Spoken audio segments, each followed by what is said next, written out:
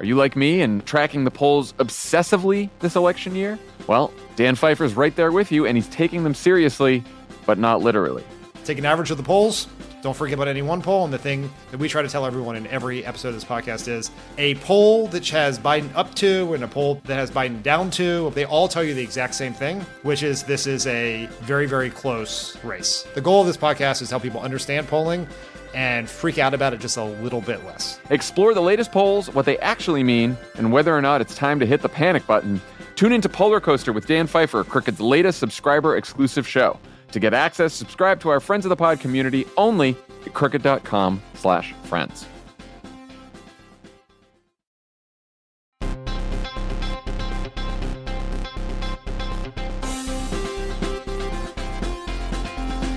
Welcome to Pod Save America. I'm John Favreau. I'm Dan Pfeiffer. Later in the pod, you'll hear a conversation I had with Senator Sherrod Brown.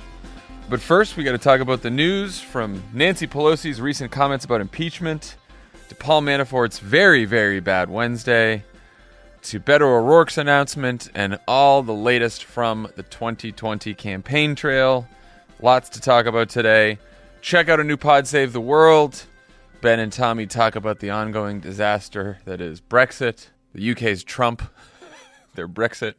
On Keep It, hilarious Keep It, they talk about the SAT scandal that's unfolded here in Los Angeles and Hollywood and all across the country, really. And their guest is Mandy Moore, who's fantastic. Also, there's still some tickets left to our shows in Boston and New Hampshire. We will be there in April. Check it out, crooked.com/events. We'd love to see you there. We should have some great guests. Heather McGhee is co-hosting with us in Boston. We're lucky to have her. Interviewed her in the Wilderness. She's brilliant. And our good pal, Alyssa Mastromonaco, joins us in New Hampshire. Go buy Alyssa's book, So Here's the Thing. It's doing really well. And we'll be talking to her tonight about it. We got a little event in L.A. I just did an event with Alyssa in San Francisco, and we were in Seattle on Monday night. It's like the crowds have been great. Her stories are hilarious. You guys are going to have a blast. I can't wait. And I'll be doing it with Tommy and Aaron Ryan. So good crew. All right. Let's get to the news.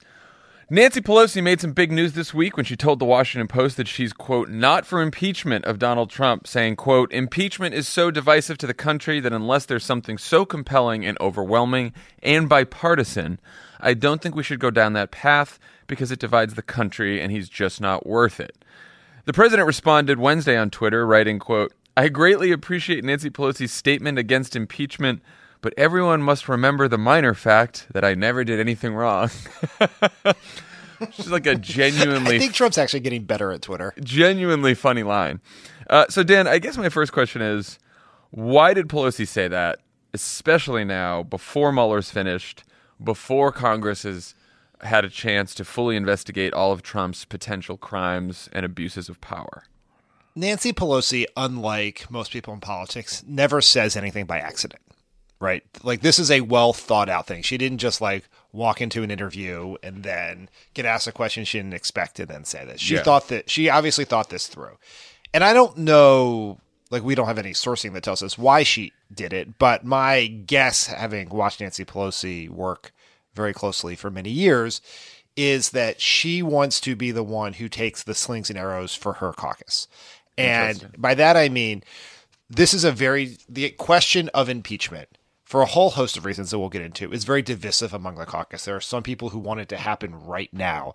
There are others who think that the standard has not yet been met. There are others who think even if the standard has been met, the problem we have is that no matter what we do in the House, Mitch McConnell will give Trump a get-out-of-jail-free card, so what is the point? And there's activist pressure, whether it's the ads and stuff that Tom Steyer's group is doing, whether it's just people who genuinely think that we should not have a criminal in the White House. So now this gives every Democrat the ability to blame Nancy Pelosi, not themselves, for why impeachment's not happening. She takes the agency away from them and gives it to herself because she's in a safe seat. She doesn't have to worry about that. And so I think she is doing what good leaders do. Mitch McConnell does the bizarro evil version of this, where he does things like destroy the Constitution and then take all the blame for it and let swing Republican senators get away from it. Nancy Pelosi is doing sort of the opposite here in sort of protecting her members politically. I guess my question is on timing, right? Like, Elizabeth Warren was asked this question the other day, and I thought she had a pretty great answer. Warren said, here's my rule on this one. Let's wait until we get the Mueller report, combine it with everything else we've seen, then we'll know what to do. It seems pretty easy to just continue to say that, even if you're a Democrat who is on the fence about impeachment, might be worried about impeachment, or might be very in favor of impeachment. Yes, that's 100% right. And that is the answer I would have given were I to have been asked if I were in Nancy Pelosi's shoes.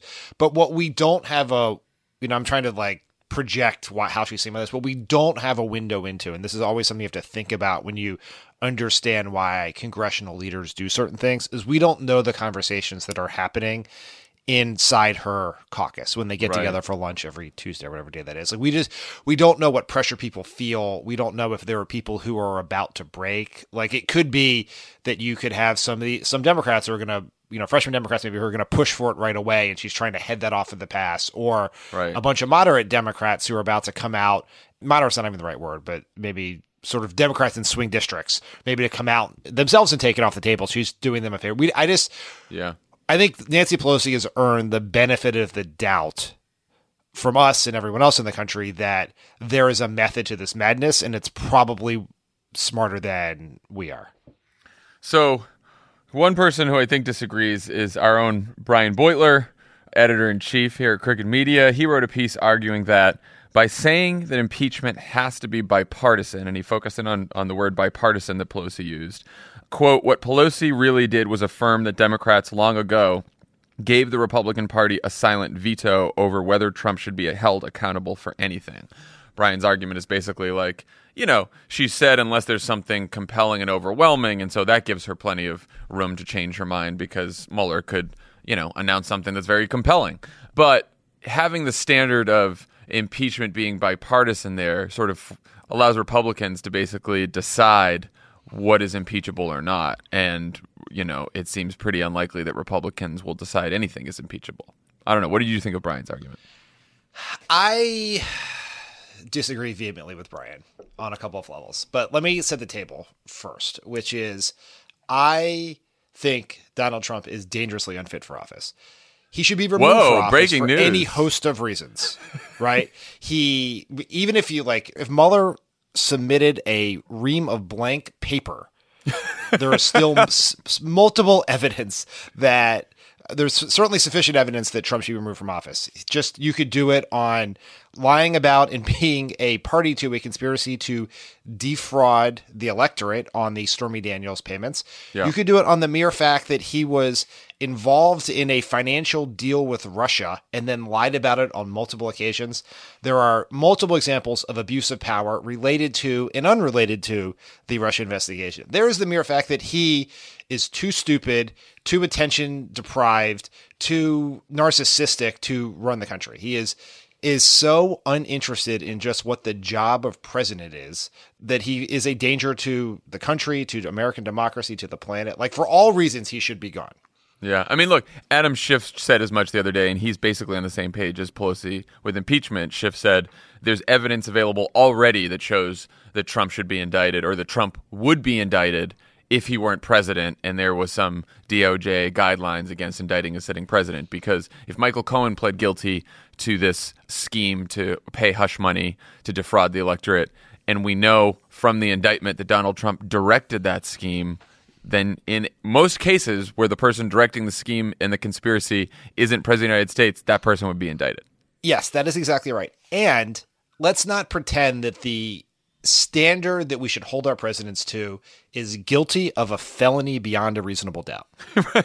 Yeah. If that was the standard, then presidents would be up for indictment, and we would treat them like normal criminals who would have to go before a jury of their peers and with the guilty beyond a reasonable doubt standard. That is, we set up a different approach for different reasons, which suggests that things that may not be criminal may also be impeachable. Right. You could have an array of actions together that each individual one may not be something you can prove beyond a shadow of a doubt as criminal, but presents a pattern of behavior that represents an abuse of power or a danger to the country, a high crime or misdemeanor as nebulously defined by the founders. And so, we already put ourselves in a box if the idea is we haven't proven a crime, therefore he gets to stay. The problem we have, here's the reasons which I disagree with Brian.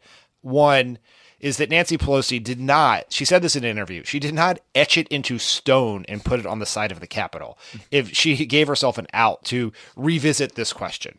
Now, there was also the point that as long as we live in a world where you are going to require Republican senators to convict a president and remove them from office, it is by nature bipartisan. Right. Nancy Pelosi has not given that away. The founders gave that away. That is a fact. And so the question, like, I think we as Democrats have to ask ourselves is, what is the value in starting an impeachment inquiry, heading to a vote in the House? It would probably be a very close vote, because I think that there's going to be a lot of Democrats who, on their face, absent something incredibly new and compelling that Nancy Pelosi left as they're out, absent that, are there like, we're going to have Democrats do this vote knowing that Trump is not only, he's going to get a verdict of not guilty from the Senate that he will then use to proclaim his innocence of all crimes going forward. It is like, what is the value of that? I'm not saying it's not valuable, but I think that is a question we have to ask ourselves. Merely putting a scarlet eye on his ill-fitting suit going forward, is that something that is worthy of this effort? Is that something that has value in the long run? Historically, does it have value in the short run, politically? And this is not like we are sloughing off our moral obligation in terms of politics, is that we have to get this man out of office. Right. Like, that has to happen. And the only way that is going to happen is at the ballot box in the next 2 years. And so that is like, asking how this effort affects that is not a light question. That is a very serious question. It's one we should look at. Like, we should not take lightly in this case. And then the last thing I'd say is, Nancy Pelosi is also not saying we're going to stop looking into Trump. We're going to end all the investigations and just pass healthcare bills and tax cuts for the rest of the next 2 years.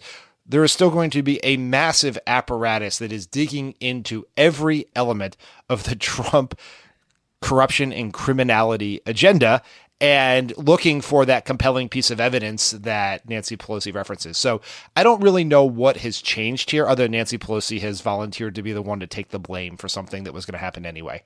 So a few things on that. So I think that's a great point. Like, that is, I struggle with this one myself, right? Because I think everything you outlined there is correct. I will make the other side of the argument. You asked, like, what does it get us to do this if we know that Republicans aren't going to convict him in the Senate, which I think we all know is highly, highly unlikely. I guess look, the one thing I do that always goes through my mind is when the BuzzFeed story came out saying that Trump directed Michael Cohen to lie, that Trump suborned perjury, right? And of course they had to, like, walk that back a little bit, but in the end it sort of was mostly true, but not totally true. When that happened on that day, there were, like, even people on Fox News saying, oh, well, if he suborned perjury, the president really could be in trouble. This could be it, you know? And so, like, there may be something we're not imagining that is so big and so obvious, the crime that he may have committed, that, you know, maybe you get the 13 Republicans you need in the Senate to get this done. Or 17, I think it is, actually. I don't know. I think that's highly, highly unlikely. So let's put that aside. So why would you go through a trial knowing that he doesn't get convicted in the end? Well, if the House votes for impeachment, now keep in mind, if they vote for impeachment with very good evidence of everything that we just talked about plus more, if there is evidence of abuse of power, of obstruction of justice, of participation in multiple criminal conspiracies, if they have all that, if they have him dead to rights on all that, and they impeach him, it goes to the Senate. There is a trial in the Senate. Presiding over the trial is the Chief Justice of the Supreme Court. And Trump is running for re-election, and every day there is a trial in the Senate, wall-to-wall coverage. John Roberts is presiding over it. People are presenting evidence of Donald Trump's crimes and abuses of power. There are potentially witnesses that come before the Senate. It is a fucking spectacle. And the other thing we know is that we are sort of in a race between now and 2020 to see who can be in the news more, Donald Trump or the Democrats running for president. And Donald Trump in the news for an extended period of time with a highlight on all of the crimes he committed, that may give some of these up for grabs voters some pause. You could argue that. Now, you could also argue that it becomes such a spectacle that most voters recoil from it and say, oh, what is Washington doing? They're just going after Trump. It doesn't seem compelling. These Democrats should actually be doing something that affects my lives. You could also make that argument too, which is why it's a tough one. But that to me that's the politics around it. And I've said this before, there's also a question of sort of constitutional obligation. Like, if you are Congress and there is evidence that the president has committed high crimes and misdemeanors, and you do not move forward with impeachment on that evidence because you are worried about one party not fully agreeing with you, then you are essentially saying nothing the president does is impeachable because we're worried about the politics. Or like, we can't impeach the president because we're worried about the politics, or we don't think the politics will work out in our favor, or we don't think he'll be convicted. And so you are then not sort of having any kind of accountability for the president's crimes. So that can be another problem too. I think so. A couple of points on that. One, I think that you raise a really good question about, let's just talk about the politics for a sec. Yeah. And I want to stipulate a couple things before just people destroy my already destroyed mentions, but is, well, as I said before, I think Trump should be impeached. He should be removed from office. I just wish we lived in a world where Mitch McConnell was not giving get-out-of-jail-free cards to authoritarian racists. Two, I don't know what the politics are. Yeah, I honestly don't. It could be good politics. It could be bad politics. We just don't know. I think it is a fair point if you know what the end result is going to be, which that could change barring some other piece of evidence. But if let's say the Mueller report is what we think it is going to be, right? Where there's not a smoking gun beyond I guess there's not a large smoking gun beyond the smaller smoking guns we already have, a whole bunch of things. And there's not something that could dramatically shift the politics of this. I'm even skeptical that there's any piece of evidence that anyone could conceive that would cause the Republicans to remove Trump from office. Like, guilty of murder, it would be as close as you could possibly get. And I'm even skeptical about that because they would just argue self-defense. I think if you're thinking about the politics and you're thinking about how this plays in the context of the 2020 election, then I think you have to think not just about how the day-to-day like dominating of the news of this evidence being presented would be. I think you have to really think about what happens on the day the Senate votes and Trump is freed, not guilty. Trump is like, think about innocent that man, witch hunt. That would have on the election. No collusion. I win. Yeah. Think about the tweets. Think about like this is it. We've proven it. I am innocent. And the way in the less than responsible way in which I think the media will probably cover said determination. And so that is something to think about. I wrestle with this so much because we do have this constitutional obligation. We also have this moral imperative to make sure that Trump loses in 2020. And teaching a class in long-term historical constitutional law while distracting us from the immediate task at hand is something that gives me great pause.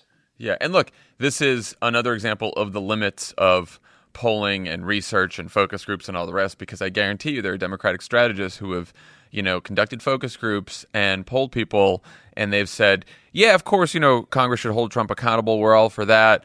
Should he be impeached? Impeachment? I don't know about that, and I kind of want Congress to focus on, things that will improve my life. And those Democratic strategists take those results back and they talk to Democratic politicians about it. And, they're all wary about impeachment. But we don't know. Like you said, we cannot predict how the country would react. We can predict how Trump's base would react. We can predict how our base will react. We cannot predict how the broader country will react when presented on live TV for multiple weeks with evidence of criminality and abuse of power on behalf of the president. We cannot predict it. And so the question is, that's correct. If you're a Democrat, do you believe that the evidence is compelling enough to move and shape public opinion, or are you going to look at where public opinion is now and let that guide your decisions? And I think politically, there's no great answer to that. I think it's very tough. But I guess I probably come down where Elizabeth Warren is, which is, let's wait to see what the Mueller report reveals. Let's combine it with everything else we know. And then let's make the decision there. I think that's probably the best bet for right now. Yeah, that is right. That's where I am. I think, Nancy Pelosi's statement, like there's a question of why she did politics that we discuss, but it also raises, as Brian's column uses it as a hook to raise this larger question. And the last thing I'd say on this is Brian is right that Democrats have a constitutional obligation to do their duty regardless of the politics. I think that is a fact. It is hampered by the fact that you don't know for sure, but you have a very good reason to believe how the process will end. Because, as you said, we can't predict how the country at large will react to, a trial, new revelation, et cetera. But we can predict how the Trump base will react. Yeah. And if you can predict how the Trump base will react, you can predict how the Republican senators will react. And so therefore, Yep. I just did like political algebra there, but therefore how that easy algebra, trial man. ends. And I do think it's hard to be like Democrats saying, well, we know this isn't going to end well, and we have a constitutional obligation to do it. So we're going to go down this path because of the Constitution. While on the other side of the Capitol, Mitch McConnell is wiping his mouth with the Constitution as he drinks the blood of American democracy. Like it seems it's like there is a asymmetry to how we view our roles and responsibilities in government. I hope Jesse can make that art for today's episode. Yes. Mitch McConnell jokes are really one of my favorite. Well, now that Paul Ryan's not here anymore, it's what you got.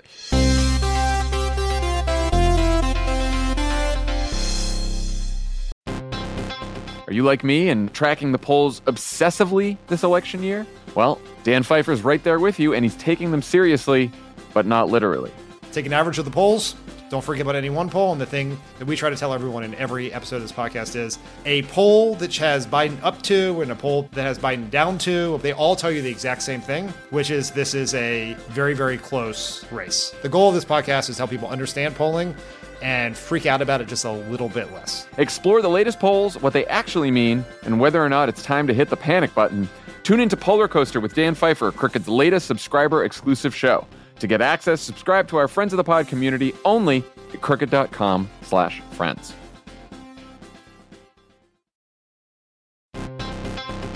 All right, people, we all know the stakes of the 2024 election are high, whether it's keeping the Senate, taking back the House, or stopping Republicans at the state level.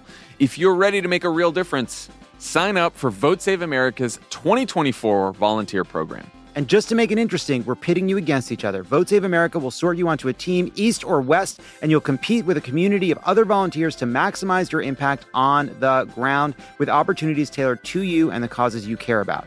The team with the highest volunteering stats could secure the biggest prize of all, the continuation of American democracy. Head to votesaveamerica.com/2024 now and get ready to organize or else. This message has been paid for by Vote Save America. You can learn more at votesaveamerica.com, and this ad has not been authorized by any candidate or candidates committee.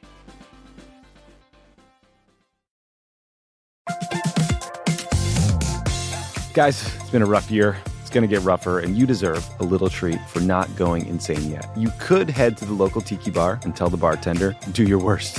But we have a better idea for you, which is pick out something from the Crooked store. The store is stocked with tons of new merch. It's perfect for the spring. And classics like the Friend of the Pod tees that you'll be wearing long into the next administration or the next fascist dictatorship, depending on how things go. Pick up a new tee for the warm weather ahead, a mug that'll remind you to stay involved this election year, or a hat celebrating your favorite pod. Go to crooked.com/store to shop.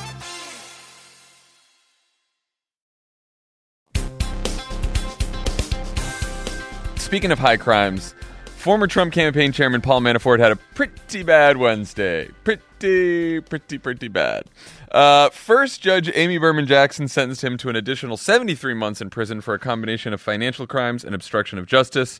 And when you combine that with his first sentence, he's now facing a maximum of 7.5 years in prison.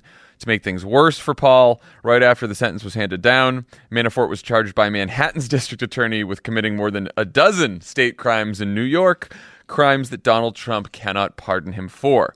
Dan, what's your reaction to the sentence? Is it right? Is it fair? Too lenient? Too stringent? I have a lot of complicated thoughts about this, which is the main takeaway from everything that has involved Paul Manafort. It is the yet another reminder of just how fucked up our criminal justice system is, which is someone like Paul Manafort, who isn't just a tax cheat. He is someone who acted on behalf of a foreign government and lied about it.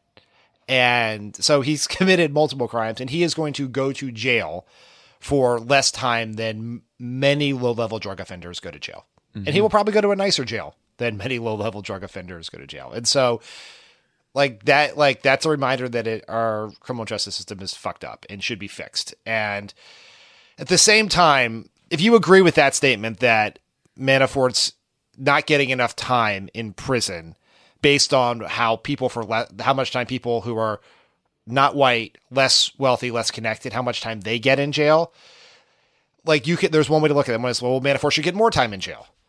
And I don't like that. I sort of am resistant to as well. It's like, I don't really give a shit how long Paul Manafort spends in jail. Like, that's not going to make the best way to balance out the scales of the criminal justice system is not to put people like Paul Manafort in jail longer.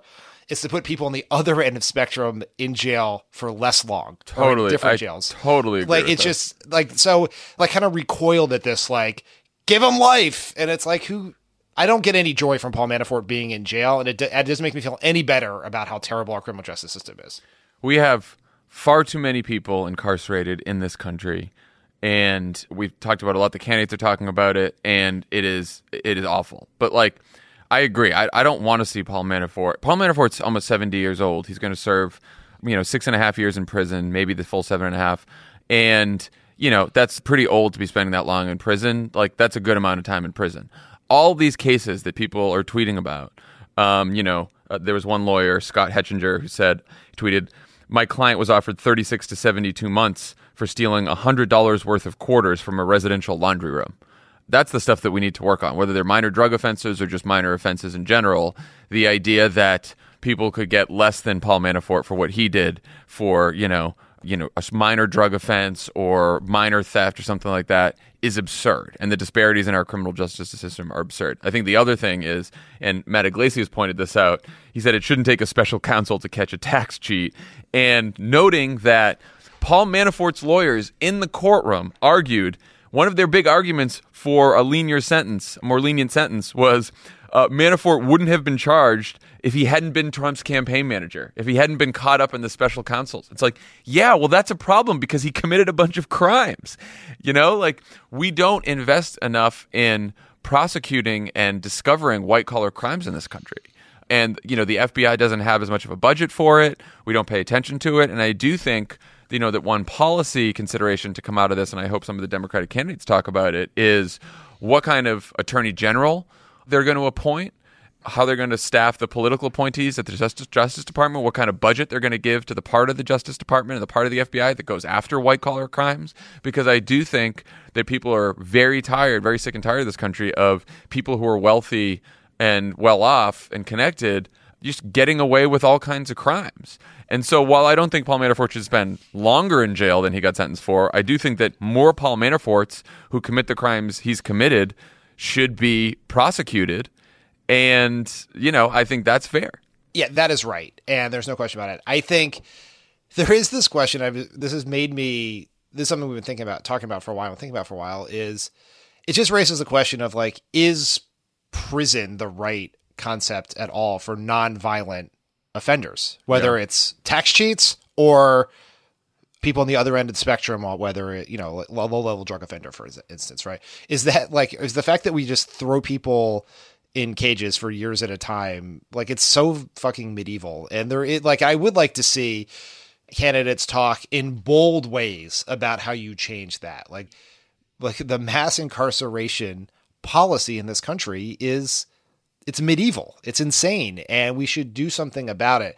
And not that Paul Manafort is not the martyr for this. Yeah. He's not the example for it, but we should try to find opportunities to talk about it where we can.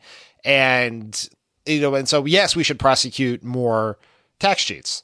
Is throwing them in jail is that any better off than throwing low-level drug offenders in jail? Is there other ways that they can pay a debt to society beyond just paying back the wages, whether it's service or something I just think that we need to widen the thinking on criminal justice in this country, whether it's for Paul Manafort or, more importantly, millions of other Americans who are stuck in jail for crimes that are, in many cases, for doing something that is now legal in many states. Yeah. And I think, I'd love to talk to more prosecutors and defense attorneys and activists about this, but, I do think, you need some sort of a deterrent for people so that they know that if they commit a crime, there's going to be some kind of a punishment, right? But like, I think deterrents work in many cases. In some cases, they don't work. But so you're right. You do need to figure out, without a doubt, we have to solve mass incarceration in this country.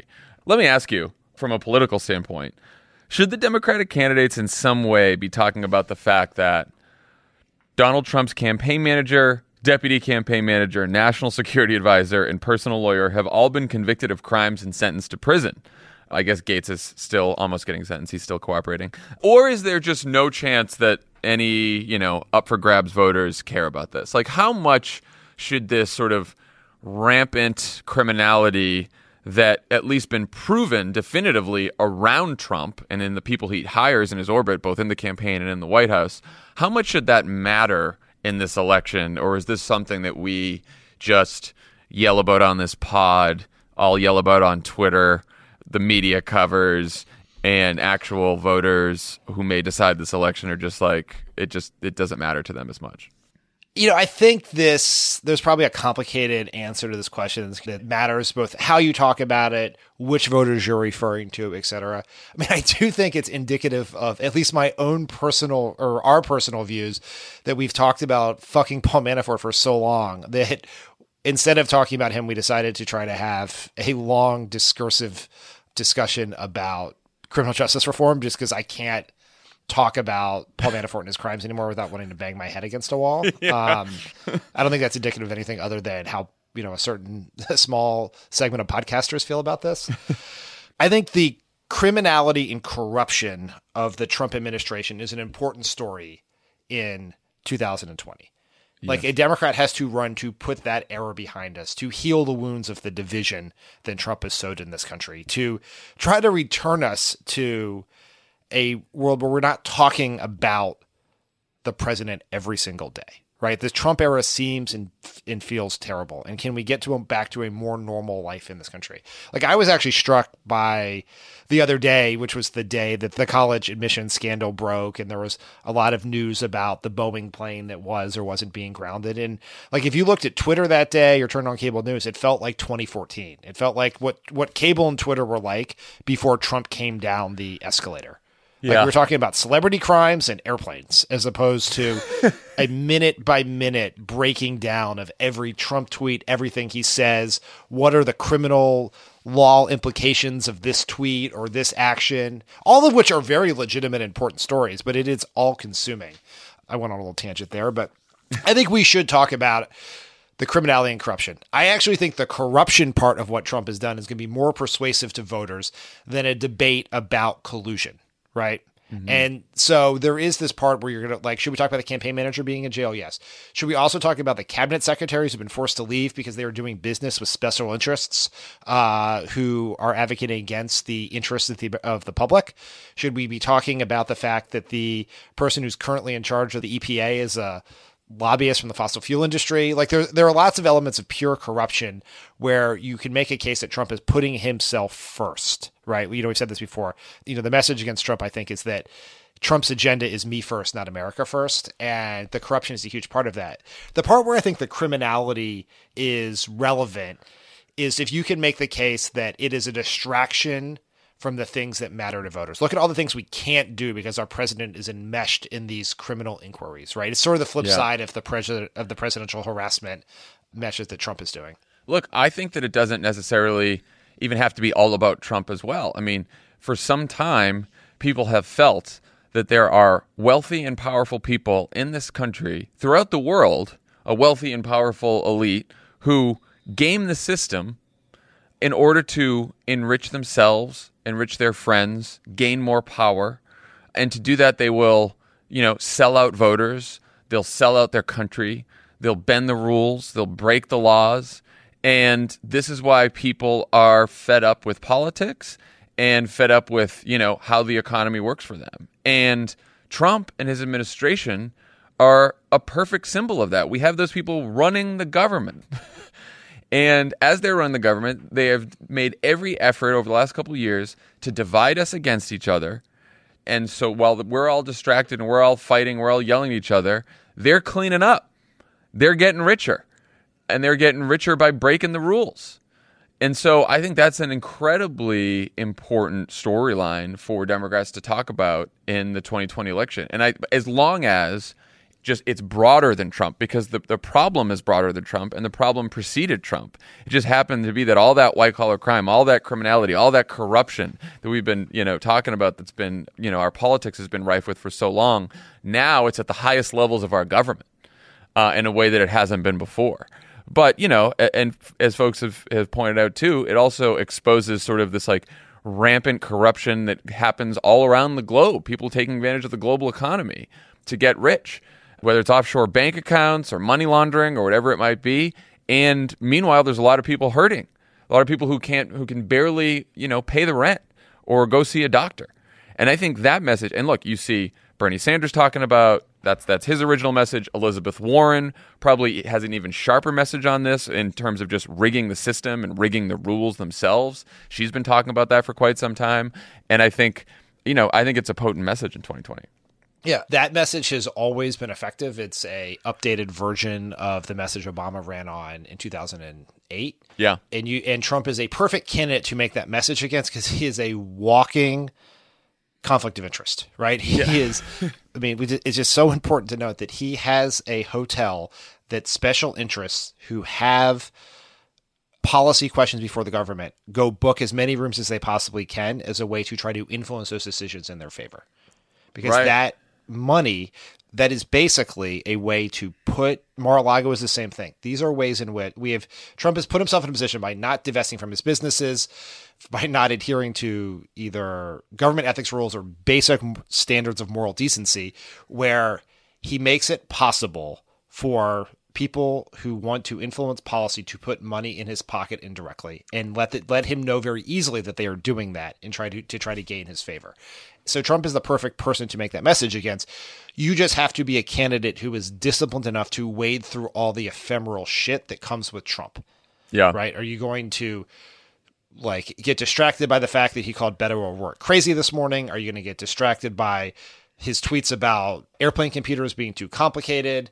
Are you going to get distracted by live tweeting Fox News at 11 a.m.? Are you going to be able to be disciplined enough to make Trump is rigging the system against you to help people like him? Are you disciplined enough to make that message? And that, I think, is going to be a real question that as Democrats are trying to figure out who can win, who can do that without chasing Trump down every stupid rabbit hole. Yeah, if you're a farmer who's been hurt by Trump's tariffs, do you have enough money to stay in his hotel so you can influence him? Do you have enough money for a Mar-a-Lago membership? If you're someone, whose factory closed down, whose Trump promised he'd bring back jobs to the Midwest and factories closed down anyway, can you afford the Mar-a-Lago membership so you can influence his policy? Because the rich people can, who run his administration, they get to influence his policy all the time. But you can't because you don't have the money. It seems like a pretty simple message to me. Okay, on to 2020.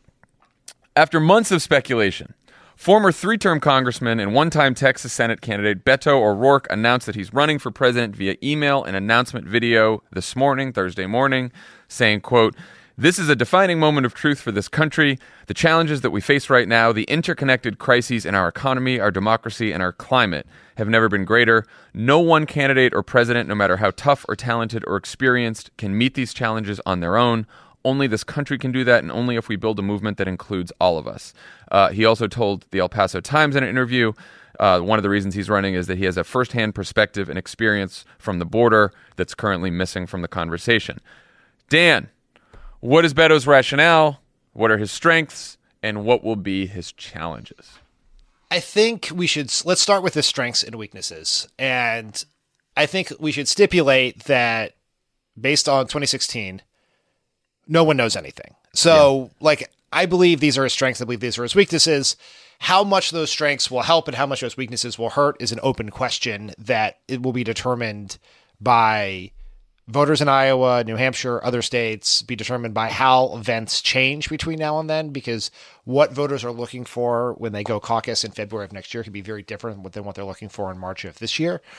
But I think his strengths are pretty obvious, right? He was able to, in a Senate race, build a national movement. And that is more than just being able to raise a ton of money, which is incredibly impressive and incredibly important. And you'd have to put his very large grassroots donor base in the strengths column, but he was able to become a national figure of sorts while running for Senate, which is something that has actually never happened in my time in politics. We've ever seen anything like that. Somewhere to the point where there are, Beto for Texas signs all across the country, right? I mean, obviously in liberal hotbeds in a lot of places, but just being able to gather gain the nation's attention while running in a Senate race is something, right? And it means he starts off with a shocking amount of name ID for someone who has never actually served in the Senate. So that is a strength.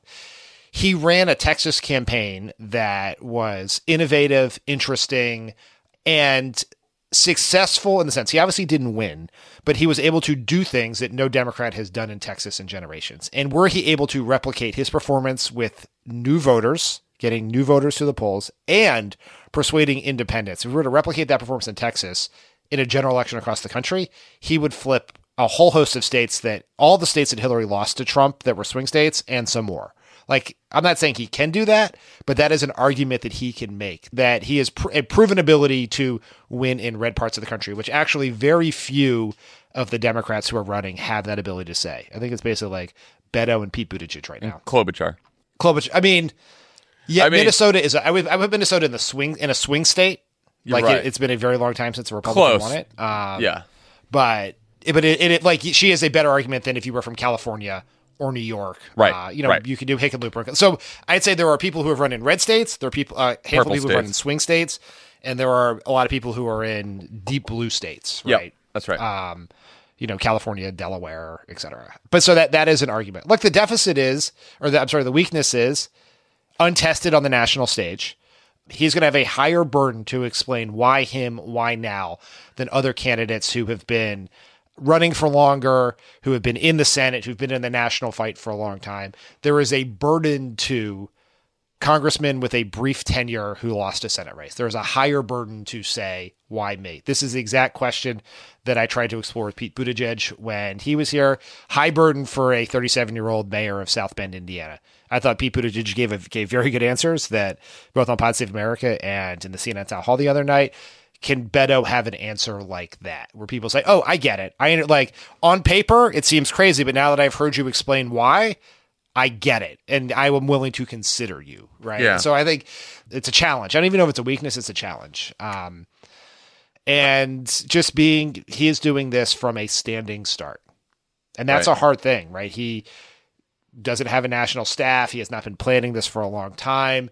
He doesn't have, I think, if I'm going to say today might be the first day he's ever been to Iowa, which is an unusual thing for a presidential candidate who usually has been there to campaign for people in the past, because it's the idea of running for president is implanted in your mind once you get sworn into the Senate. So he's got a lot of work to do to catch up with where the candidates who have been planning for this longer already are. Yeah. I think like many candidates, many of his strengths are also his weaknesses or challenges. Like, I think he, as you noted, can command media attention in a way that few of the candidates running can command media attention.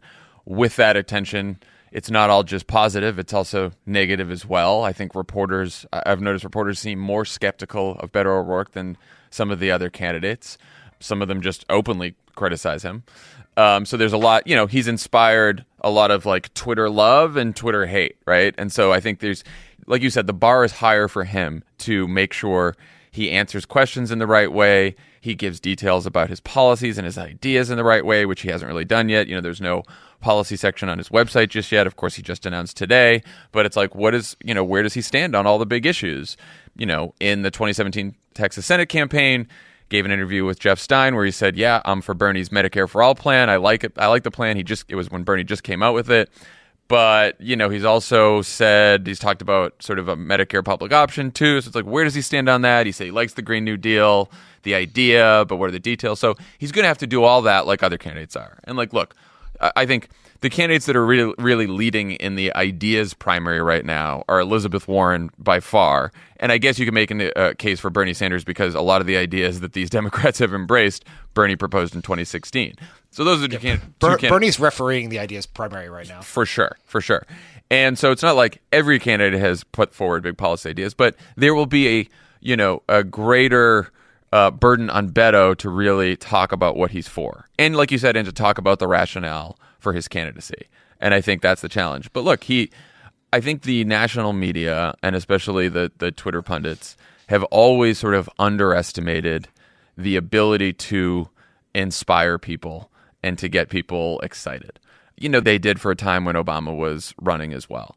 And so I do think that is a strength he has. But I think it's tough. I think it's in a crowded field with some of the most talented, diverse candidates we've had in a long time. Having just lost the Senate race and starting, you have a lot of answers to give. And you have probably less margin for error than some of the other candidates who've been at this for a while, especially since, like you said, you're going from a standing start. So that's tricky too. But I don't know. We'll see. It was good that he went right to Iowa today, right after he announced. Always good to be in Iowa. He seemed to get a good reception there. And, I think we'll learn a lot more about him in the coming days, whether he can handle this race. Yeah, I want to add one thing that I should have mentioned in the weaknesses section is, even though he wasn't in Congress for a long time, he does have a voting record. And some of that voting record has come under scrutiny, that some of it has been, sort of viewed as more centrist. When he was part of the New Deal coalition, he opposed Pelosi at one point, not this most recent iteration, but in the past. And so those are things he's going to have to explain. Every candidate's going to have to explain their record, and he is. So, and I do think there's a very important context here, which is we have this incredibly talented, diverse field. We have these leading women candidates. We have African-American candidates, LGBT candidate. There's this huge diverse field. And then in it comes a white guy with a relatively, or at least comparatively short resume. And that becomes part of the burden of his rationale, right? Like, what does he specifically offer? Like, why him? Why not them? And I think that is a context for this that he is going to have to navigate, and is very important. And it's one that I think a lot of voters are going to want to explore as they think about it. He answered this a little bit in the Vanity Fair piece that came out last night, I guess. But I think it's going to be a topic that's going to show up on the trail. It's also a topic that Joe Biden and Bernie Sanders and others will have to address. But I think it's particularly unique to Beto, who's making this decision after the field has been mostly set and with a different, shorter resume than others.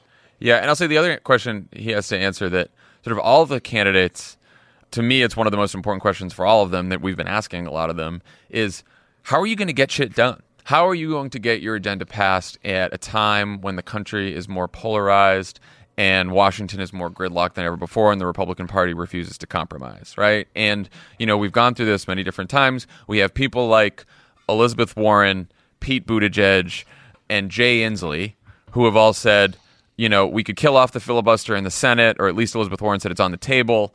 Buttigieg was talking about packing the court or reforming the court. So there's some people who have procedural ideas on how to change rules to get their agenda passed because Republicans won't cooperate. Then you have the Betos and Cory Bookers and Joe Bidens. Can't exactly tell where Kamala Harris is on this yet, but who say, we're going to bring people together in this country. And look, if you're talking about healing the division and the polarization in the country, I think that's a strong message that could potentially have appeal for a lot of people in this country. If you're talking about how you're going to heal the division in Washington and work with Republicans to get things done, I have a lot more skepticism, as I know you do, because we've been in the White House for 8 years when it didn't happen. And some of these candidates, like, Beto's talked about working with Republicans in Congress to get things done, and he's gotten some stuff done. So has Cory Booker. So has Sherrod Brown. So some of these people in the Senate. So was Elizabeth Warren, right? But they're all sort of like small legislative things that they've gotten done with Republicans. And that's great. You should talk about those things. But on the big stuff, the stuff that we're talking about could help solve the crises of our time, climate change, healthcare, economic inequality. Those are big ticket items. And I think you have to have a theory of the case on how you are going to get that agenda passed that does not involve, as John Hickenlooper or Howard Schultz think, sitting down with Mitch McConnell and chatting with him and making everything better. Because that doesn't seem like it's going to fly. Yeah, I think there was a time, even when we were running 2008, where there was a belief that if you could move beyond the politics of division, that particularly divisive figures like, Bill Clinton, who was impeached, George W. Bush, who did many horrible things and was the worst president in modern American history, Donald Trump included. If you could move beyond that we could have a different politics in Washington. And that is not true. Like, we have to be fucking clear-eyed Yeah. about who Republicans in Washington are, what their agenda is, how very specifically and strategically and assiduously they have an agenda to undermine democracy in this country for the purpose of keeping power for their billionaire friends. That is what they know. Mitch McConnell knows that there are more Democrats than Republicans in this country, and if demographic trends hold, there are going to be a lot more Democrats than Republicans in this country. So he is working to dilute your power and expand the power of the Koch brothers and people like them. And if you were naive about that, then you were going to get shit done in Washington. And so I think the country outside of Washington and outside of the worst parts of the political fringes want to be more united, and that messaging of unity can work to try. Like, Trump has, we are a divided country, been divided for a lot of reasons for a long time. And Trump has fucking poured salt in that wound for personal and political gain for his party. And can you be someone who can heal those wounds and try to move us past that so that we're not at each other's throats out in the country, even if we were going to have to, put on the armor and go to battle in Washington? That's a question. And I think those candidates who come in, I think voters, particularly the very savvy voters in the early primary states who take their role very seriously, are going to be very skeptical of the kumbaya candidates. Yeah, look, I mean, part of the way that you heal the division in this country is to defeat the purveyors of division, and those happen to be the Republican leadership in Washington right now. That, to me, that's the way to square that circle. All right, so last 2020 thing I want to talk about is a story from our friend Peter Hamby in Vanity Fair, who writes that the Democratic primary is going to test, quote, whether burgeoning public support for daring economic policies coincides with support for more hot-burning cultural issues that seem to dominate Twitter in the Trump era. He then says, quote, having a set of organized principles and a clear message as a candidate can be enough to inoculate a politician against the minute-by-minute demands of professional activists and angry tweeters. Candidates who make policy by Twitter, the ones who chase every micro news cycle, risk losing sight of not just what voters care about, but also why they're running for president in the first place. We have obviously had this discussion here many times before, which is why I wanted to bring up Peter's piece. But what do you think of this, Dan? Is this good advice? How much does, what happens on Twitter actually matter? And, I guess should we start by defining what we're talking about when we say Twitter, right? Like, Twitter is, when we talk about the Twitter conversation, we're talking about a conversation among activists, among DC journalists, and other journalists, I guess. And look, there's a lot of just ordinary people on Twitter who are voters who are like, well, I'm not part of a Twitter conversation. I just see myself as a normal person in the country. And there's plenty of that too. But I think when we're talking about Twitter, we're talking about sort of like the media political bubble and activist bubble of people who are constantly in conversation with each other. And the fact that conversation, and Peter makes this argument, that conversation on Twitter is different than the conversation that's happening throughout the country. By the way, across the ideological spectrum, right? It's not just an ideological thing. It is just people aren't quite as angry as they are on Twitter in real life. And, and I think that candidates chasing the latest Twitter dust up, Peter argues can be hazardous. What do you think? I think I could talk about this for days. I know. And probably over the course of the next 2 years, we will. But so a couple of points. If you really boil down Peter's piece, which is excellent, it comes down to two things.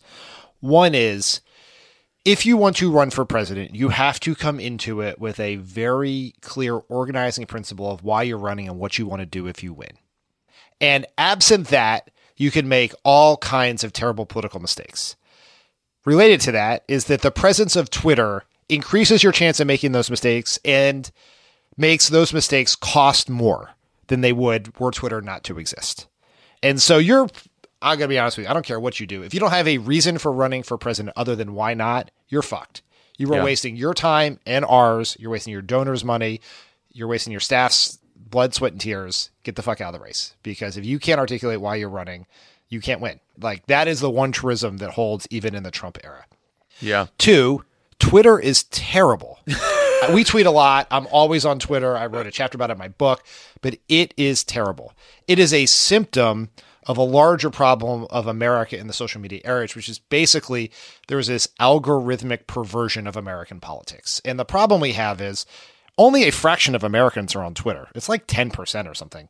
But 100% of political activists are on Twitter, and 100% of reporters are on Twitter. Yeah. And the fact that the fact that engagement drives what people see and reinforces filter bubbles makes the cost of that so much worse. And so it is poisonous for campaigns. Like when we worked for Barack Obama in 2008, it would have been a lot easier for you and I and everyone else if Barack Obama had put his headquarters in Washington, D.C., like Hillary Clinton did. We lived in Washington. Almost everyone who worked on our campaign headquarters was working in Washington, and we all moved to Chicago. And there were two reasons for that. One was Barack Obama wanted to be closer to his family when he came to the headquarters. That ended up being foolish because when he was home, he went to see his family instead of coming to the campaign headquarters. So you could put the campaign headquarters on fucking Mars and it wouldn't have mattered. Second, the goal was to be out of the Washington bubble so that we weren't being hammered all day long with Washington conventional wisdom, with reporters who were telling us like why we sucked, why we were losing, why we were foolhardy. And we were totally insulated from that because Twitter didn't really exist as it does now. And I always remember there was a point in that campaign, I might have talked about this before on the pod, but I went home. It was the fall of 2007. Barack Obama the poll had just come out that had us dropping in Iowa. We were down 30 points in the polls, the national polls. And I went back home to DC for the weekend, and I went to a birthday party, and it was all DC people. And I showed up at that party, and in my head, I've just gotten off a conference call with Pluff and the Iowa team, and Tommy's on there, and they're giving me the latest Iowa numbers and how we're exceeding our goals. We got all these volunteers, and I'm like, oh, like things are working, right? Like our plan is in place. Like I'm like operating off of data. And I show up at this cocktail party, and it was like a birthday party, I guess, and people are like, treat me like I have cancer. Like, oh, you doing okay? Pfeiffer, you all right? You guys ran a great race. I'm like, we ran a great race? Fuck you. It is it is September. What is happening?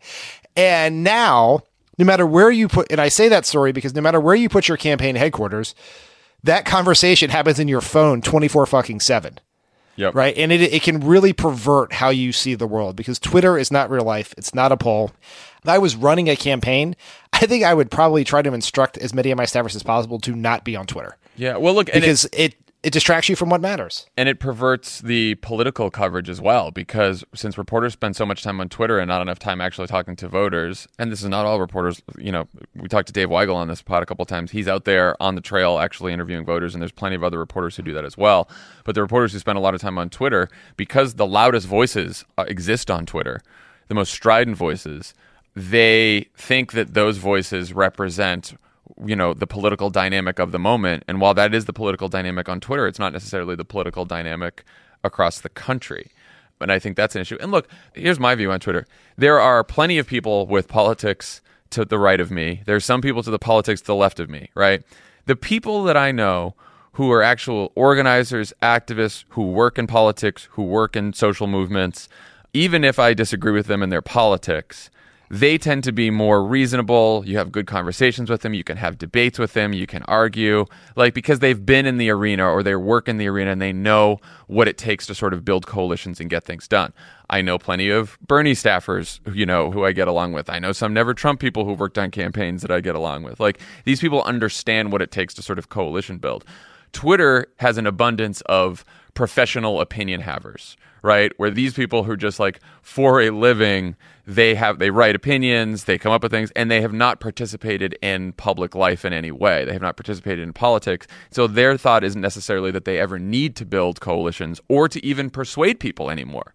And so it is a lot of yelling. And I think that has caused some of the poison that's on Twitter because I don't want to make this seem like it's an ideological thing, because I know plenty of people on both sides who are out there working who, may disagree heatedly and we may get in huge fights, but they're somewhat reasonable. The professional opinion havers, or even the amateur opinion havers, because basically Twitter is the comment section, they're really sort of making the place not so great.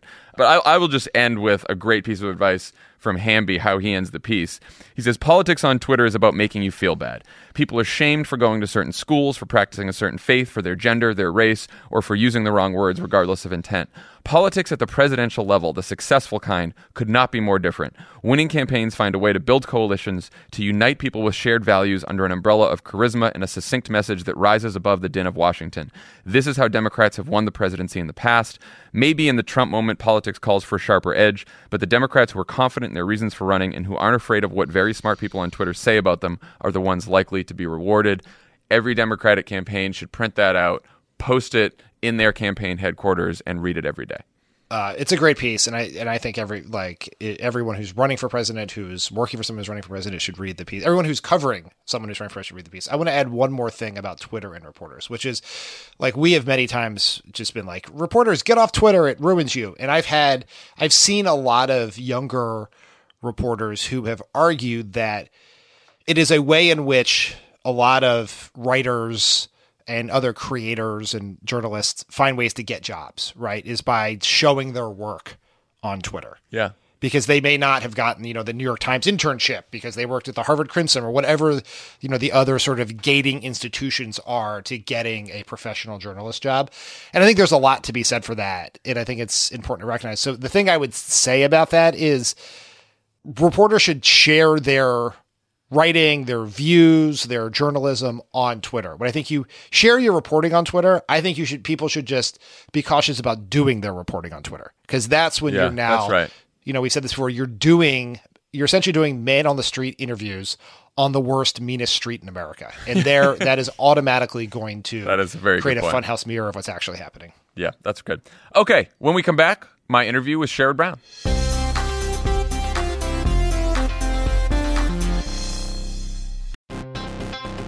All right, people, we all know the stakes of the 2024 election are high, whether it's keeping the Senate, taking back the House, or stopping Republicans at the state level. If you're ready to make a real difference, sign up for Vote Save America's 2024 volunteer program. And just to make it interesting, we're pitting you against each other. Vote Save America will sort you onto a team, East or West, and you'll compete with a community of other volunteers to maximize your impact on the ground with opportunities tailored to you and the causes you care about. The team with the highest volunteering stats could secure the biggest prize of all, the continuation of American democracy. Head to votesaveamerica.com/2024 now and get ready to organize or else. This message has been paid for by Vote Save America. You can learn more at votesaveamerica.com, and this ad has not been authorized by any candidate or candidates committee.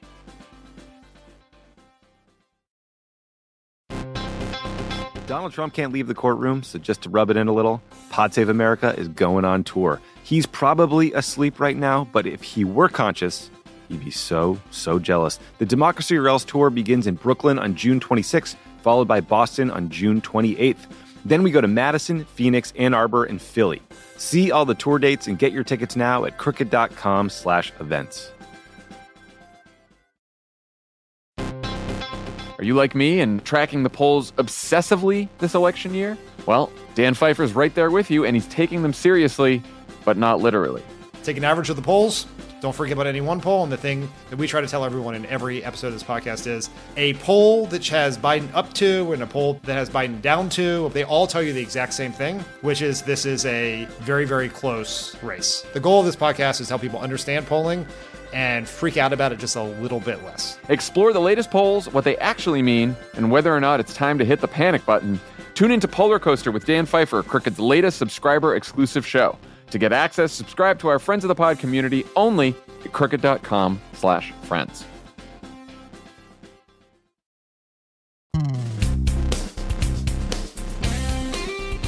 With us today, friend of the pod, Senator Sherrod Brown from Ohio. Senator, welcome back.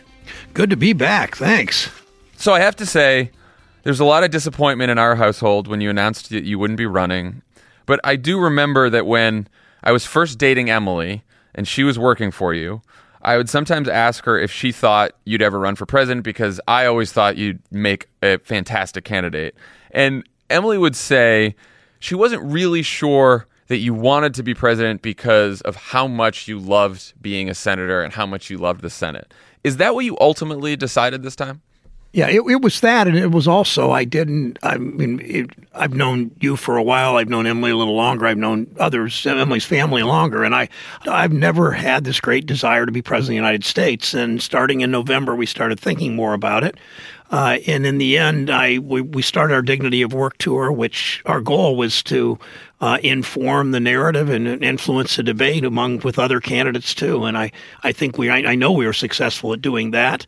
And in the end, to run for president, you've got to really, really, really want to be president more than anything else. And I love the Senate and love what we're able to do here. And my work in the next year and a half is to fight for Ohio and to fight for workers nationally and to help Democrats win the Senate and win the White House. I mean, there's few things more important than those in my mind. Yeah. So you'll be in the Senate, after 2020, which is a year where Democrats are hoping to flip enough seats to control the chamber.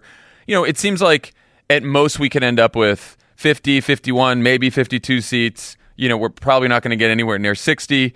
If we have a Democratic president and a Democratic House, how do we get anything out of the Senate? Like, can you identify 7 or 8 Republicans who would join Democrats on sort of the major legislative initiatives that folks are talking about on the campaign trail? It depends on how you win the White House and how you win these elections. And if Democrats start talking, for sure we talk to our progressive base. That's who we are. It's our values. It's civil rights. It's voting rights. It's women's rights. It's LGBT rights, LGBTQ rights. But it's also talking to workers with a progressive agenda on everything from pay to benefits to workplace safety to child care to, as Local 226, the culinary workers in Las Vegas preach, one job should be enough. And I think if you win an election with our progressive base coupled with a real message to workers so that workers in Zanesville, Ohio, who might not like my F from the NRA and might not like that I'm pro-choice, but they might vote for me and they might vote for Democrats because we have a strong message about sending their kid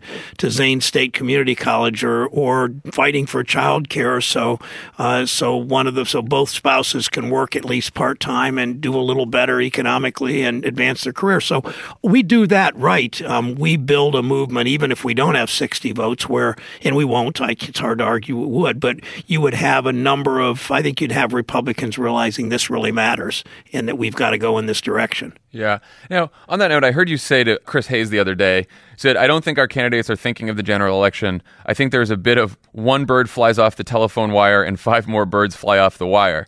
Now, you have impeccable progressive credentials, not just on economic issues, on all issues, cultural, social, everything. So when someone like you says that candidates aren't thinking about the general enough, it does worry me a little bit. What did you mean by that? Well, I'm not worried because it's really early. I just think it's important as you're a candidate. And, most of the Democratic senators running for president have not faced a general election in a state like Pennsylvania or Ohio or Florida or Virginia or states that are competitive and difficult with Republican candidates. And I just want our candidates, and I'm talking to them about this sort of one by one over time, to be thinking as they're running that they're going to be up against a Republican in the fall, not to change their views, I don't buy this move to the middle stuff.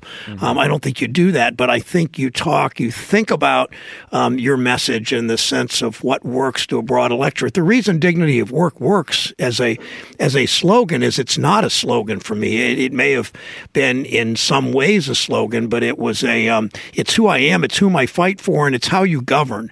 And so I think when you run a campaign, you think about the people you're talking to, and you think about governing with those same kinds of words and rhetoric when the time comes to raise your right hand. And I just am going to ask each individual senator and others running that want to talk about it. I don't force myself on anybody on this, but I just think there's a real opportunity. And that's a message. As you know, the Dignity of Work doesn't just work in your wife's hometown of Cincinnati. It works in Pittsburgh. It works to a healthcare hospital worker in Baltimore. It works to a hotel worker in Las Vegas. It works to a tech worker in Seattle. I mean, the Dignity of Work is important regardless of race and gender, that we respect work, that we honor work, that it pays decent wages, that the workplace is safe, that people have schedule, that they have some power over their schedule. The more I travel in Dignity at Work, the more I saw people who have no power over their work schedule, and it makes childcare more complicated or impossible. It makes their lives just it's so much harder to navigate their lives when their employer has such power over their work schedules. Those are things we ought to be talking about because people hear that, and somebody that is an NRA member and First Amendment, the Second Amendment's really important to them. They may vote for somebody like me because I talk to them about their work schedules and how we can make their lives a little easier. Did anything that you heard from people on your tour surprise you? Were there conversations that you were part of that you were hearing that aren't conversations that are happening in Washington or on Twitter? Yeah, I always learn things. I mean, my tour was really, I wasn't trying to get the largest crowds. I really did sit with small groups of people and listen. In Iowa, I listened to farmers talking about it's 15 below zero, and they were talking about what the tariffs mean to them and their potential soybean markets in the future.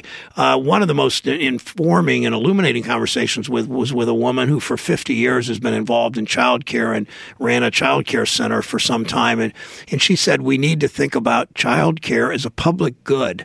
I mean, we invest in transportation, we invest in city parks, we invest in all kinds of things as a society. But when you think about childcare, many people, I hear this over and over, people wait, they put off having children because they can't afford childcare because it's so expensive or they can't find it. And on the other end, childcare workers don't make a living wage. So something's wrong with the society that has been able to accomplish both, making it too expensive and then not even paying a living wage. And it really does come down to one, for people, one job should be enough and it should pay a living wage.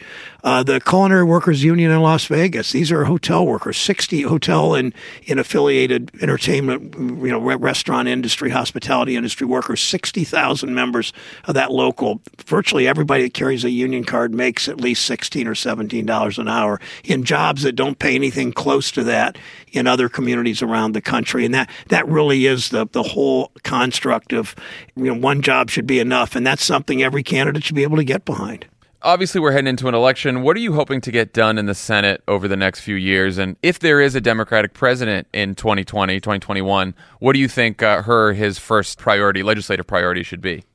The first thing I think they should do is to go, I don't know the answer precisely to that, but in the first week, I would say the president should go figuratively or literally to Brussels and reassure the world that we are not the policemen of the world, but we are engaged in the world as a leader, and go to Paris and re-enter the Paris climate change accords, and go to Iran. These are foreign policy answers, and I'll get the domestic in a second. And figuratively or literally go to Iran and say, we're going to work with our allies on making sure Iran doesn't get nuclear weapons. That's sort of the first things internationally I do. I think the first thing the president does is the symbolism, but the important symbolism, because it affects 5 million workers, is to reinstitute the overtime rule that President Obama did. One of the best things President Obama did with Secretary Perez is to say to somebody making $30,000 a year that runs a night shift at a fast food restaurant that even though that the management has declared them, the company has declared them management, that company can work that worker 50, 60 hours a week and pay no overtime. I'm not talking time and a half, just even straight time overtime. So I want to see the new president immediately show, yes, we care a whole lot about workers, and this is what we can do unilaterally. The other thing I do is come and immediately do Medicare at 50. Medicare at 50 with the public option, with fixing making sure the consumer protections are in place for people that have a pre-existing condition. I think you do those. You do the one by rule, and the other go to the Congress and say this is so important to get our health care system in place. Do you think you could pick off some Republican senators for that Medicare proposal? I can't imagine in the end that when the pressure's on that many Republicans vote against Medicare at 50. I mean, I know the history of the Republican Party, they didn't vote for the creation of Medicare. They say they did. History shows they didn't. Yeah. They mostly didn't vote for the creation of Medicare. The first time that they had a chance with the Republican House, with Newt Gingrich, with the Republican House and Senate, they tried to privatize Medicare. Then we know what Bush did with Social Security when he had a Republican House and Senate, and Medicare was all part of that in some ways. They just fundamentally don't much like social insurance and don't much like Medicare, but we do Medicare at 50. It puts them in a place where I think we'd get enough votes to move on it. Well, Senator, we are all very grateful that you will be there in the Senate fighting the good fight. Sorry that you're not running, but I'm very, very happy that you and Connie are in public life and will be so for a long time. So thank you very much. Thank you. We will both be engaged. Thanks so much. Take care, Senator Brown. See you, buddy. Thanks. Thanks to Sherrod Brown for joining us today, and we'll talk to you next week.